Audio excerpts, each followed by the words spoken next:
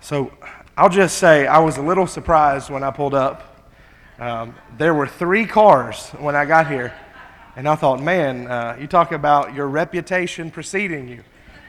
And so when I got here, they said that the power had been out and they had canceled services, but then you guys have just started coming in. So you guys are the crowd that lives close to the building, or the ones that would have been here either way, or the ones who are not in the loop to get the messages, as some folks are, I know, at LJ. But we're glad that you're here. If you're in person, if you're streaming, we're glad you're here. It is interesting. Our technology has come a long way, especially since COVID. Now we can stream everything as we do. I know you guys do here. We do at LJ as well. And so there's somebody right now sitting by their pool or sitting there grilling on their Blackstone, and they're joining us in that way. And so however you are joining us, we really, really appreciate it. Go ahead and grab your Bibles if you have them. Turn to Philippians chapter 2. Philippians chapter 2. It's been a crazy time, crazy summer, I know already. I pulled up the weather app on my phone. It was 276 degrees today in Buford. It was hot. Up in LJ, we were about 5 degrees cooler, but it was still warm up there, and so summer is fully underway. I know Sunday was Father's Day. I hope that all you dads got special attention. I shared with the folks at LJ on Sunday that Father's Day is actually the 20th most celebrated holiday in the United States. Number 1 is Christmas, and number 2 is Mother's Day. So it's Jesus and your mom are the 2 most celebrated, and then somewhere down the line is Father's Day. But I know my family treated me special, and I hope yours did as well. We have an interesting task before us tonight, and that is to deal with the name of Jesus. And before we get into our specific title, I want to share with you what I'm sure has been a theme verse for you so far this summer. It's Philippians chapter 2 and verse 9. Philippians chapter 2 and verse 9. Therefore, God exalted him to the highest place, gave him the name that is above every name, that at the name of Jesus every knee should bow, in heaven and on earth and under the earth, and every tongue acknowledge that Jesus Christ is Lord, to the glory of God the Father. The name of Jesus is one that should be uttered with reverence and respect and awe in his name, because of what he has done for us, and his obedience to the Father is the name above all names. I taught a class for the Georgia School of Preaching last quarter on the Godhead, and we spent a lot of time looking at all the names for Jesus, and they're pretty remarkable. If you go and look at the first chapter of the book of Hebrews, there's these 7, what I call them, qualifications of Jesus that just talk about how amazing he is and how he's higher than the angels. Go over to the book of Colossians, where it talks about the Son having the supremacy and how without him nothing that was made was made. And we are reminded once again that from the beginning of Genesis until the end of Revelation, that God's Word is the story of the Son of God coming to redeem us so that we could become the children of God. And so we try to know him better. We try to find ways to understand him and see who he is and find his place in our lives. And that brings us, I believe, to our specific area of discussion tonight: Jesus, the cornerstone. Jesus, the cornerstone. You go ahead and turn your Bibles over just a book to Ephesians, the 2nd chapter. The Bible is full of illustrations, at least a dozen of them, where it refers to the cornerstone. But for the focus of our lesson tonight, to kind of narrow it down, we're going to spend most of our time here in the 2nd chapter of the book of Ephesians. And our specific text will be verses 19 through 22. Verses 19 through 22. I'm reading from the NIV. You can follow however you want. You may notice there in verse 19, though, what's the first word in Ephesians chapter 2, verse 19? Now, and then some of your versions say therefore. So if the word is therefore, I always joke with our folks at LJ about this. you have to go back and see what it's there for, right? The NIV chose the word consequently there. So we know that whatever was said before is important contextually to what we're going to say here. So we're going to jump back just a little bit to the beginning of this chapter and just sort of summarize it a little bit. So Ephesians chapter 2, verse 1, "As for you, you were dead in your transgressions and sins in which you used to live when you followed the ways of this world and the ruler of the kingdom of the air, the spirit who is now at work in those who are disobedient." He says you were lost, right? But we jump down to verse 8, one of our proof texts about salvation. "For it is by grace you have been saved." Some of the religious world accuses us of not believing that verse, but I want you to know that the Lord's church wholeheartedly knows, believes, teaches, and understands that we are saved by the outpouring and undeserved grace of God. And we live in it and we revel in it, and we are so thankful for God's grace poured down upon us. We are saved by His grace, and everything other than that is secondary. We are saved by grace, for it is by grace you have been saved through faith, not just a simple belief, but a belief that leads to action and spurs us on in that way. And this is not from yourselves, it is the gift of God, not by works, so that no one can boast. In no way, shape, form, or fashion will we be able to stand before God and say, "God, I attended 5,632 worship services in my life, and I gave 12% of my income every week, and I led this many songs and taught this many classes, and look how wonderful I am. Let me on into heaven." No, it's not of works, lest anyone should boast. But once we become a Christian, once we respond to that grace, once we have that faith, once we repent of our sins and those sins are washed away and cleansed off of us in baptism, we are reminded that we are God's handiwork. We are God's workmanship. That word in the Greek is fascinating, and some people have even taken it to say we are God's masterpiece, even though it's much more complicated than that. We are created in Christ Jesus to do good works, which God prepared in advance for us to do. Some of the most powerful verses in all of Scripture contained there in this second chapter of Ephesians. Therefore, so because of those things, verse 11, he says, I want you to remember something. There are 5 things here that he wants us to remember. Remember that formerly you who are Gentiles by birth. This is interesting. So Ellijay, where I live, is a very small town, and ethnically and racially it is very homogeneous. You are either there white, Caucasian, or Guatemalan. And that's about it. That makes up 99.8% of the population. And so I asked this question on Sunday, and there were no hands, but I asked this question: is there anybody that's ethnically Jewish here in the crowd tonight? Maybe if you had your normal crowd here, there might be, but for most people that live in the great state of Georgia, we're not ethnically Jewish. So this description here is all of us.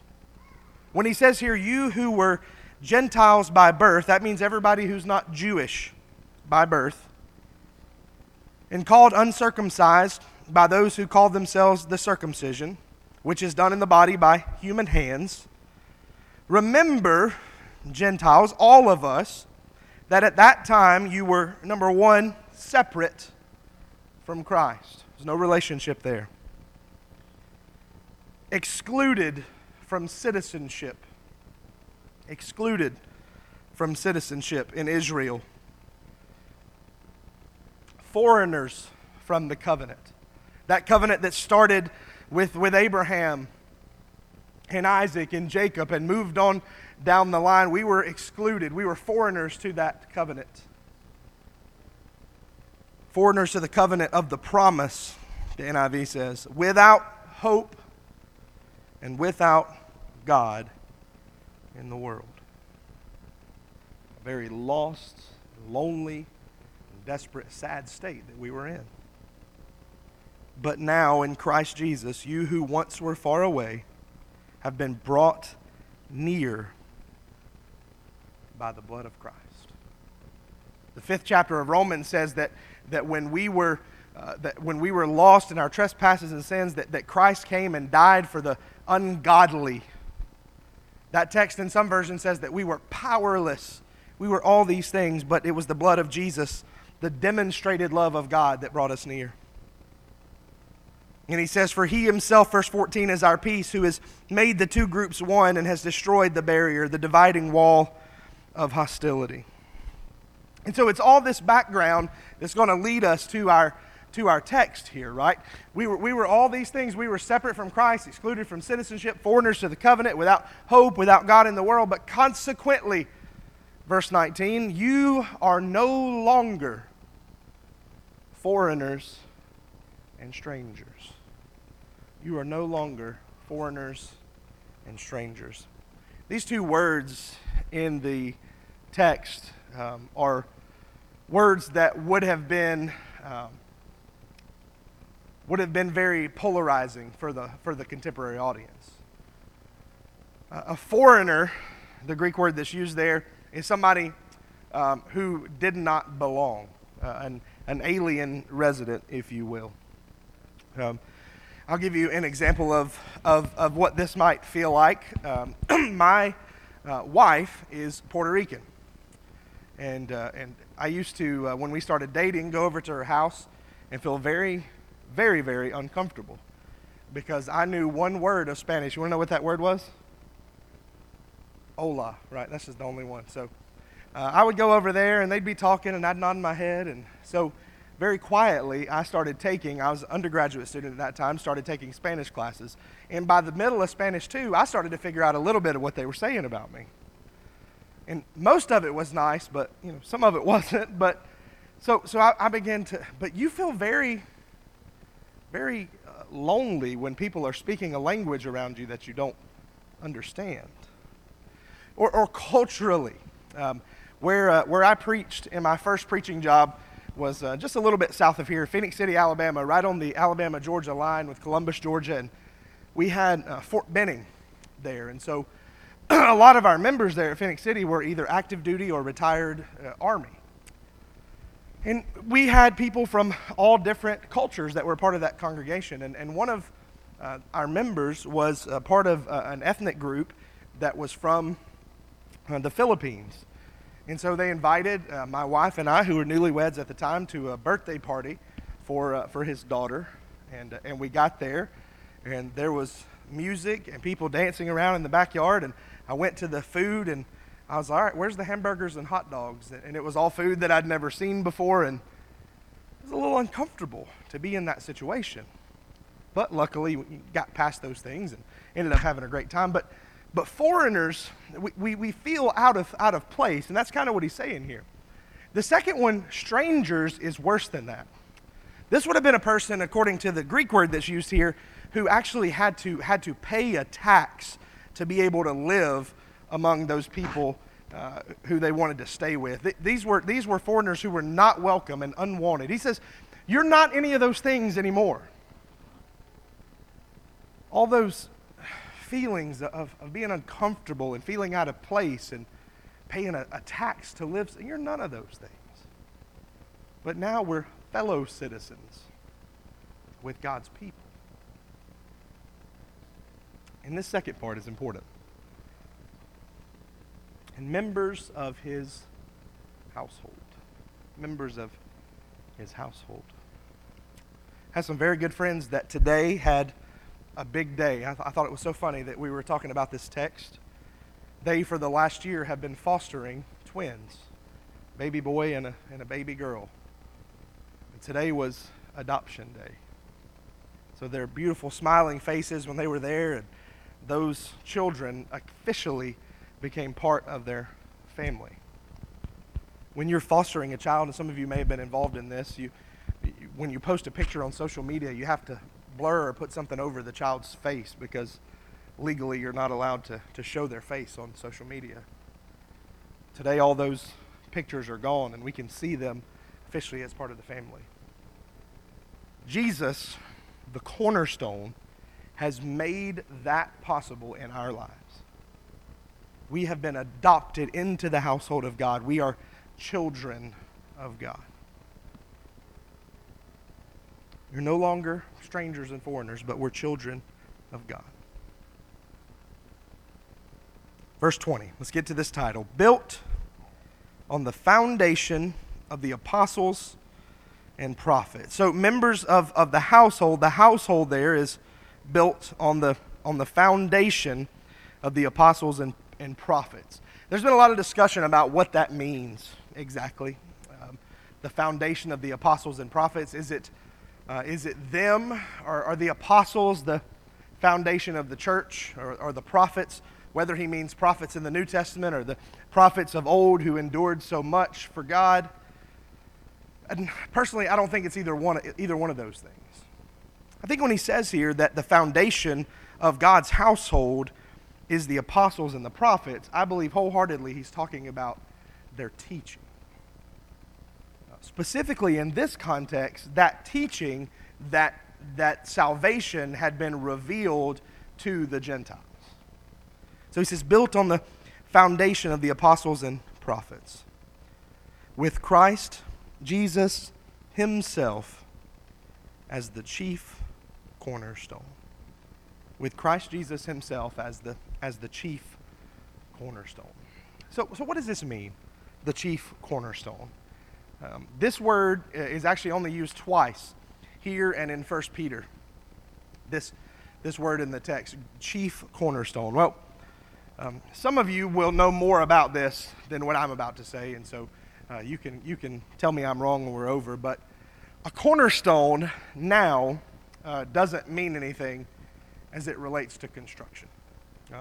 Now, if there's a cornerstone, if you go up to a building and you see a cornerstone, it'll usually have some sort of inscription or some sort of dedication. It is very much now a ceremonial thing.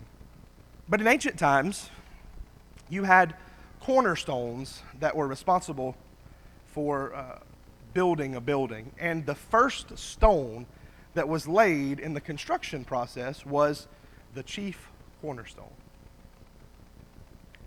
And the chief cornerstone was so important because if it wasn't completely level, if it wasn't in the exact right spot, it would completely ruin the rest of the construction process. It was paramount to the structural integrity of a building, if that chief cornerstone was what was important there. The average cornerstone that would have started a building process would have been about 4 yards in different times and different points. But actually, very interestingly, the chief cornerstone of the temple is said to have been about 12 yards long. Now, I don't know if you're a football fan, but if you go and watch football on Saturday, to get a first down is 10 yards. And I'm an Auburn fan. Sometimes that 10 yards can seem like a really, really, really long distance, right? But imagine 10 yards plus 2 more yards. That would have been the size of the stone that was laid to set the foundation. This piece here is so important because had it not been laid correctly, the building would not have stood. And so Jesus here is described in the house of God as the chief cornerstone. And in our discussion, we're going to think about this in 3 different ways. Jesus was the chief cornerstone of the house of God as it related to the temple. Of course, metaphorically here, Jesus is referred to as that chief cornerstone. Secondly, here specifically in this text, Jesus is referred to as the chief cornerstone of the house of God, which is the church. And thirdly, as we're going to spend a little bit of time talking about in just a minute, Jesus is the chief cornerstone of our lives. Our lives, us, as God's temple, Jesus has to be the chief cornerstone. In verse 21, in Him, in Jesus, the whole building is joined together and rises to become a holy temple in the Lord. And in him, you two are being built together to become a dwelling in which God lives by his Spirit.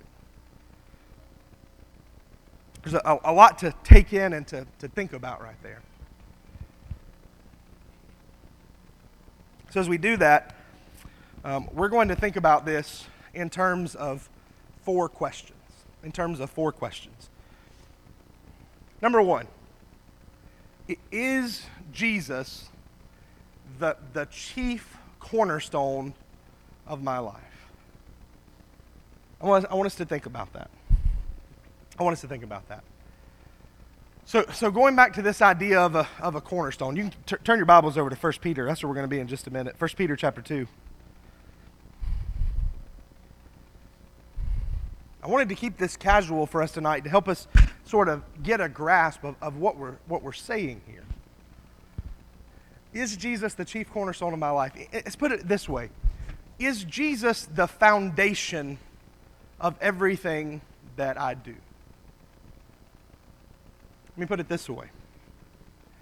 If I was to lose everything I have in this life, if I was to lose all my money, if I was to lose my job, if I was to lose my home, if I was to lose my family, if I was to lose my friends, what would be left? What would be left? For a lot of us, I don't think we know. What would be left if we hit that proverbial rock bottom? If my life is assembled the way it's supposed to be, if I've built it in the correct way, then Jesus would be what was left if everything else was stripped away. And so I want you to think about that. Foundationally, is Jesus the rock that supports everything else that I do? Is Jesus where I find my identity? Is Jesus where I find my safety? Is Jesus where I find that solid foundation in which I can stand? I thought about this. I asked some people about this last week just to sort of describe themselves and who they were and what they are. And I thought about it in my life. I'm a lot of things. This past Sunday, as I mentioned, was Father's Day, and besides being a Christian, the thing that I'm the most proud of being is a dad. I have two little girls at home, a 3-year-old who will soon be 4, and a 2-year-old. By the way, young people, don't have your kids that close together. That was a mistake. I haven't slept in almost 4 years, but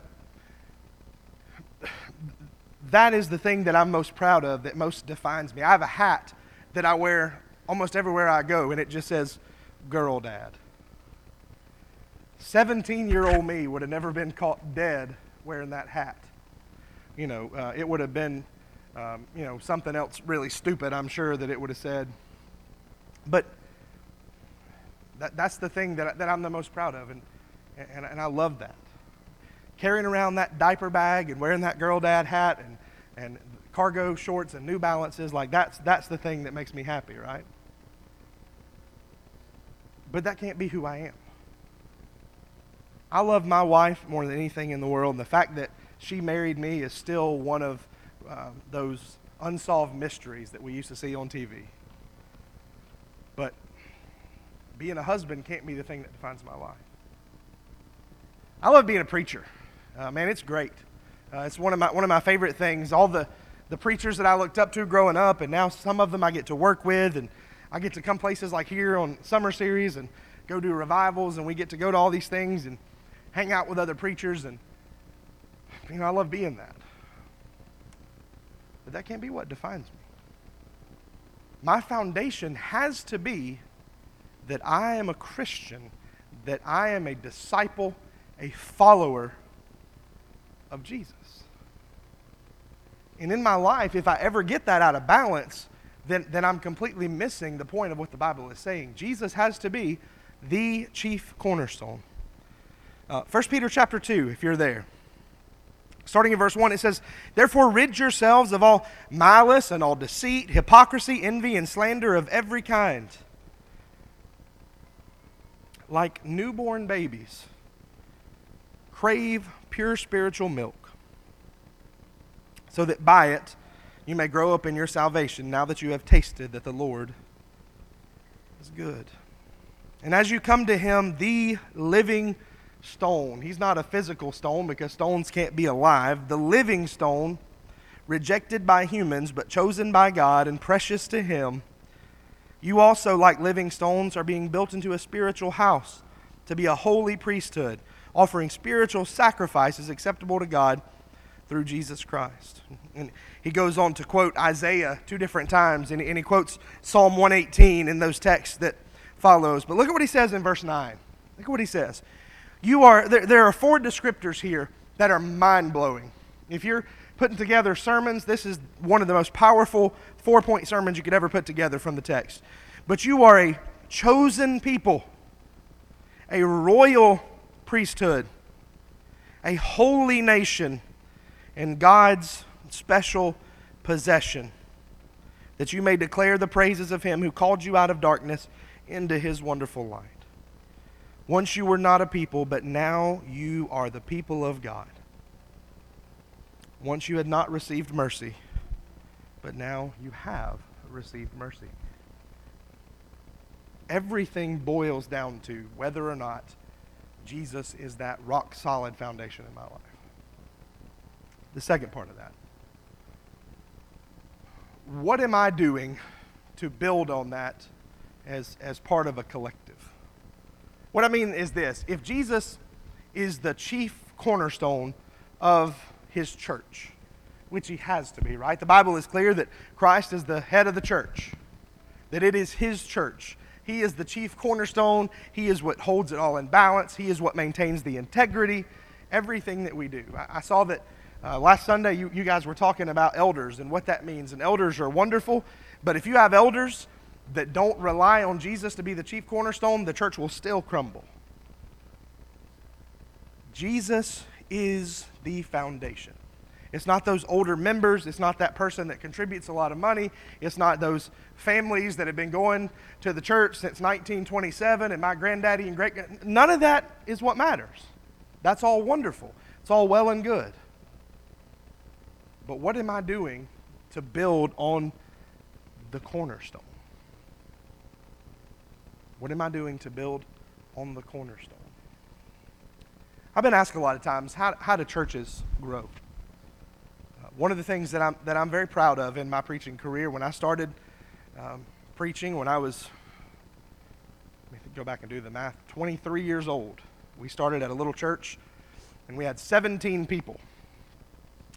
And the first Sunday that I was there, we had 17 for Bible study, 17 for morning worship, and 17 for evening worship. And I was really proud of that because that's a remarkable thing. And we grew by the time that I ended up moving to LJ to where we were averaging well over 100, sometimes 110, 120 on Sundays. And I've been asked, how did you do that? And there are different techniques, and it's different based on where you are, and it's different based on where the church is and what the ethnicity is and where the church is. Our church was a military church, so we had to embrace certain things there. There are all these different factors, but it all boils down to one simple thing. Is it or is it not built on Jesus? Because if you're teaching the truths found in God's Word, and everything is about giving God the glory through His Son, then that's how the church will grow. But what happens sometimes is that we, as churches, get caught up in things that don't reflect that. They don't reflect that.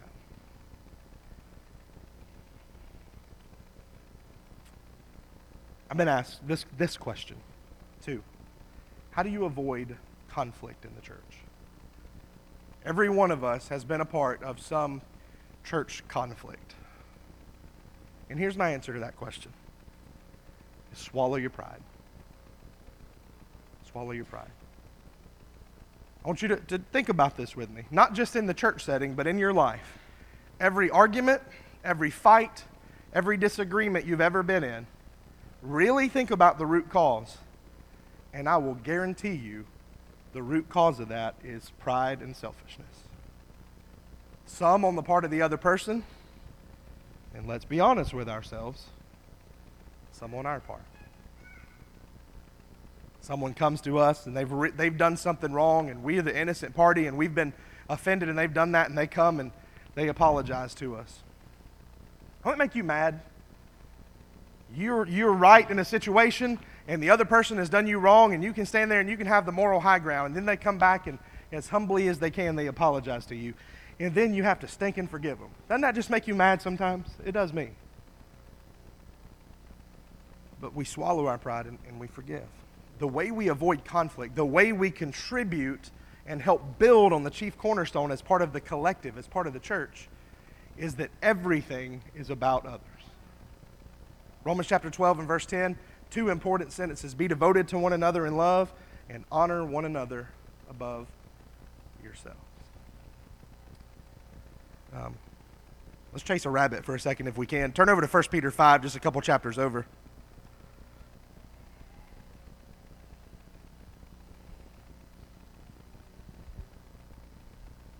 I know your preachers never do this, but we'll chase a rabbit for a second.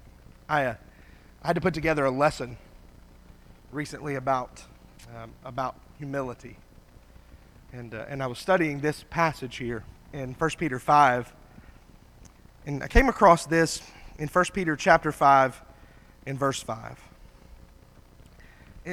As an introduction, he's been talking about here about elders and how they ought to act and behave. And he says in the same way, 1 Peter 5:5, you who are younger, submit yourselves to your elders. So whether you want to or not, you have to listen to the elders. That's just what the Bible says, right? But he says all of you. So this is elders, young people, middle-aged people, everybody, all of you, clothe yourselves with humility toward one another. Now, I was looking at the Greek text here, just try to look at some of the words, and I'm not a Greek scholar like some people, but I like to go back and look and see what these words mean and what they are and why they were used. And this word is only used here this one time in the text. And now, whenever that's the case, that's interesting. That's fascinating, right? So you got to follow that up. And so this word, clothe yourself, it is really a putting together of two different Greek words, and it came to mean a garment. Clothe yourself, right? It's a garment, and this garment was something that would have been worn by slaves. It would have been something like if you go into a laboratory and you put this gown on over your clothes, or if you've ever been in a hospital setting, you've had to put something on over your clothes. But it would have been these sleeves that went over and tied in the back. And it would have been indicative of a slave's garment. And what I found interesting was this. It would have probably been the same type of garment that Jesus put on in John chapter 17 when he washed the disciples' feet. And as everybody was sitting there and they're already in the meal and they're looking around and the foot washing should have already taken place and they're trying to figure out who's going to wash these feet, Jesus would have gone and put this garment on. You talk about an actual visual representation of clothing yourself with humility. Jesus puts this garment on and washes the feet of everybody there, humbling ourselves. We open by looking at Philippians chapter 2. Let this mind be in you, which was also in Christ Jesus. If we want to build on the collective, it's all about putting the others first and building on that foundation. Thirdly, what am I doing to build on that individually? 1 Corinthians 6. Turn over there really quickly. 1 Corinthians 6. Where does God live? Where does God live? It's a question that's sometimes asked. We could go back and look at the tabernacle and the temple, and there was a physical dwelling place of God. But now, of course, because of the fact that system has been destroyed and we now have a new covenant with God through Jesus, God doesn't dwell in a physical place anymore. He dwells in his new holy temple. which I believe is twofold. And I believe that 1 Corinthians 3 teaches us, and I think everybody here would agree with that the church is the temple and that God dwells in his church. But secondly, the Bible teaches very clearly that God has made us a temple, and then he dwells through his Spirit in us. Look at what it says here, 1 Corinthians 6:19. Do you not know that your bodies are temples of the Holy Spirit who is in you, whom you have received from God? You are not your own, you were bought at a price. Therefore honor God with your own bodies.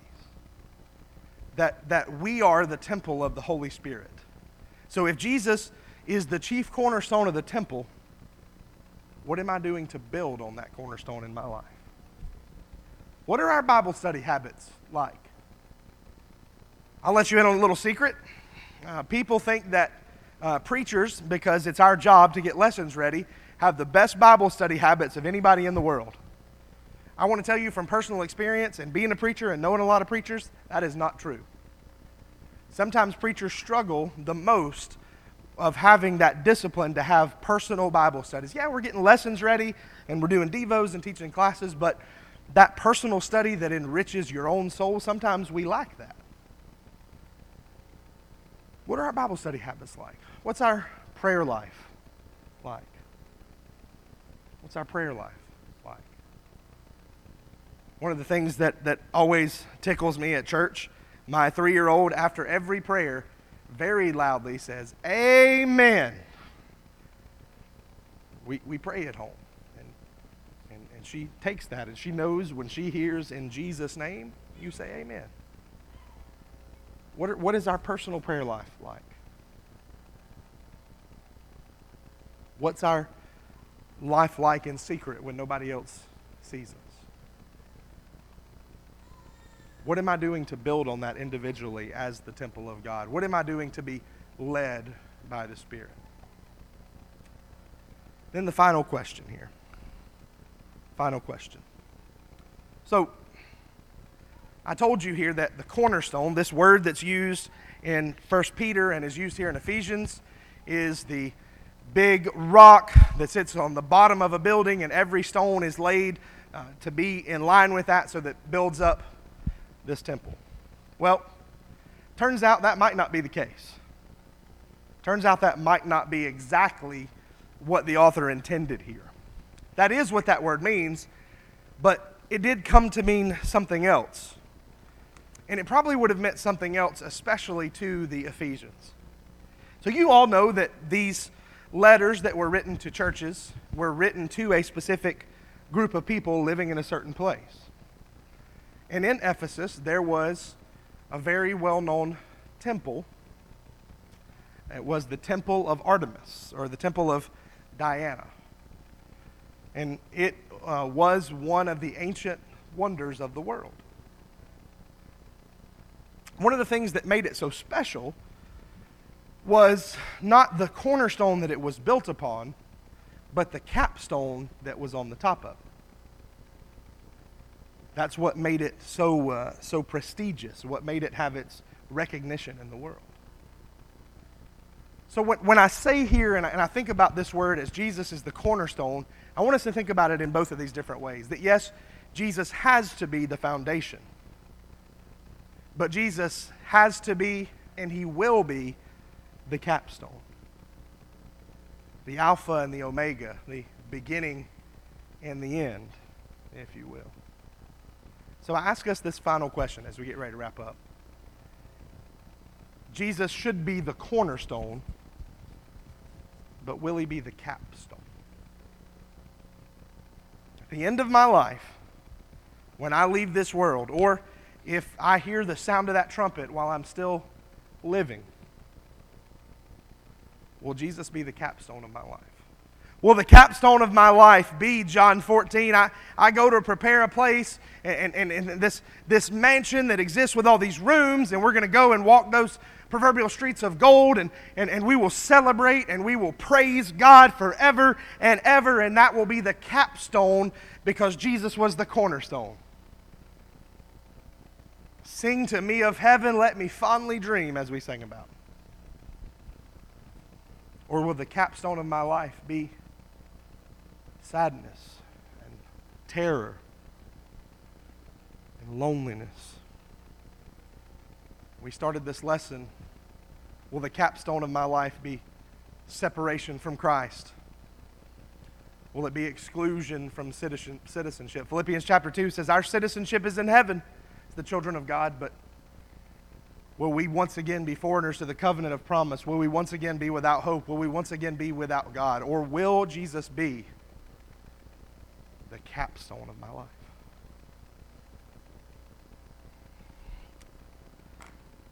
These are 4 questions that take a lot of thought and a lot of consideration for us to answer, but they're 4 important questions to think about. Jesus, the chief cornerstone of my life right now. Is he what my foundation is built upon? Is he what would be left if everything else were stripped away? What am I doing to build on that cornerstone, which is the church? What am I doing to build on that cornerstone in my own life as I'm called the temple of God? And when this life is over, what will be the capstone of my life? I want to look at one passage, and then we're going to be done. Acts chapter 4.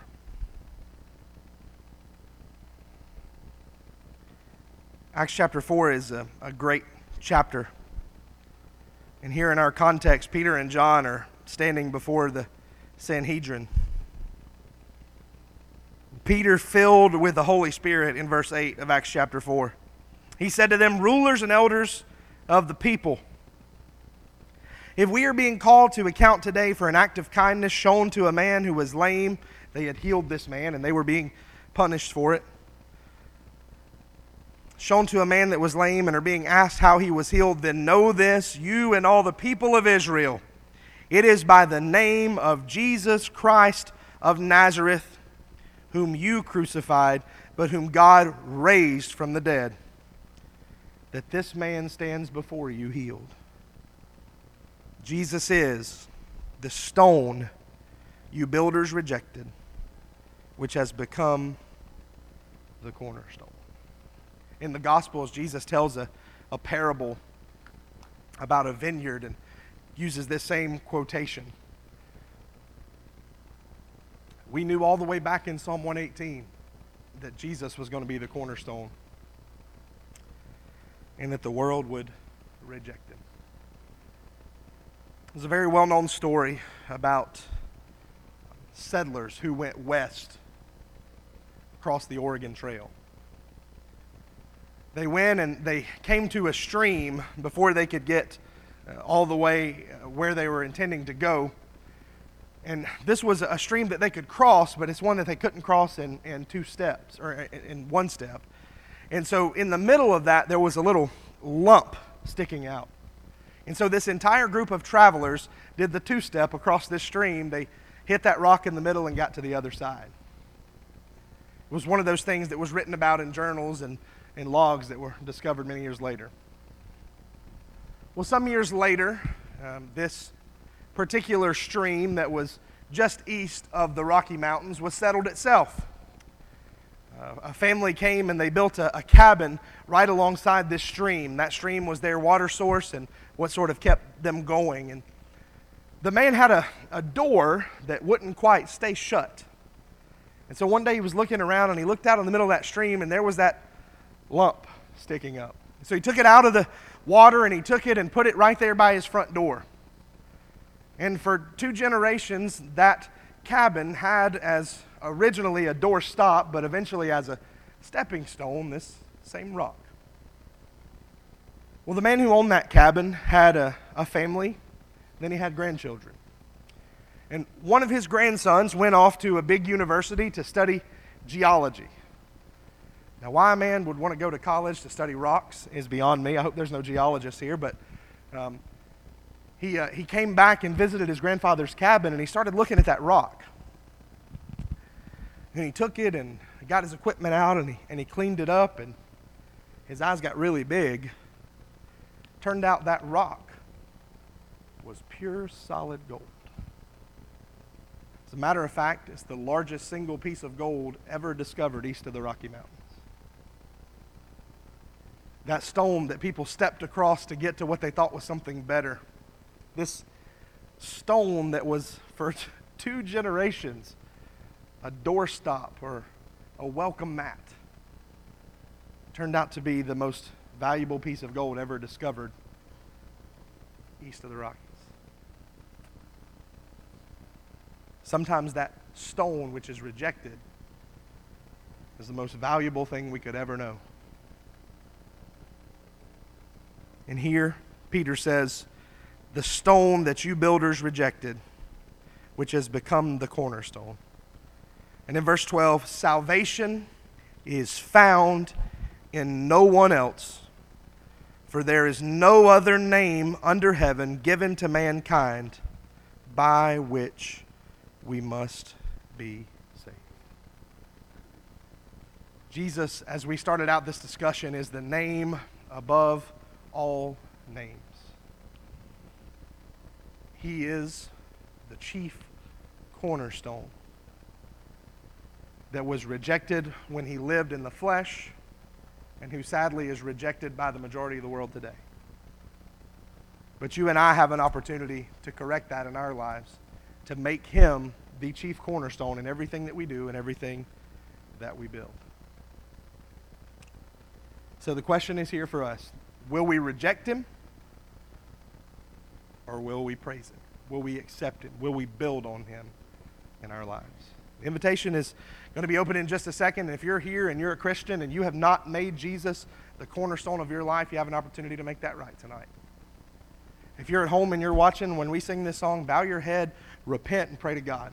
If you're here tonight and you want to do something publicly, we'd love to help you in that. If you're here tonight and you're not a Christian, we'd love to help you with that. Not just to tell the story that you were baptized the night that the lights went out in Georgia, but to know that you accepted Jesus Christ, the chief cornerstone, and made him the foundation of your life. If you haven't done that and you're ready to do that tonight, we hope that you will. If you need to respond, come as we stand and sing. Softly and tenderly,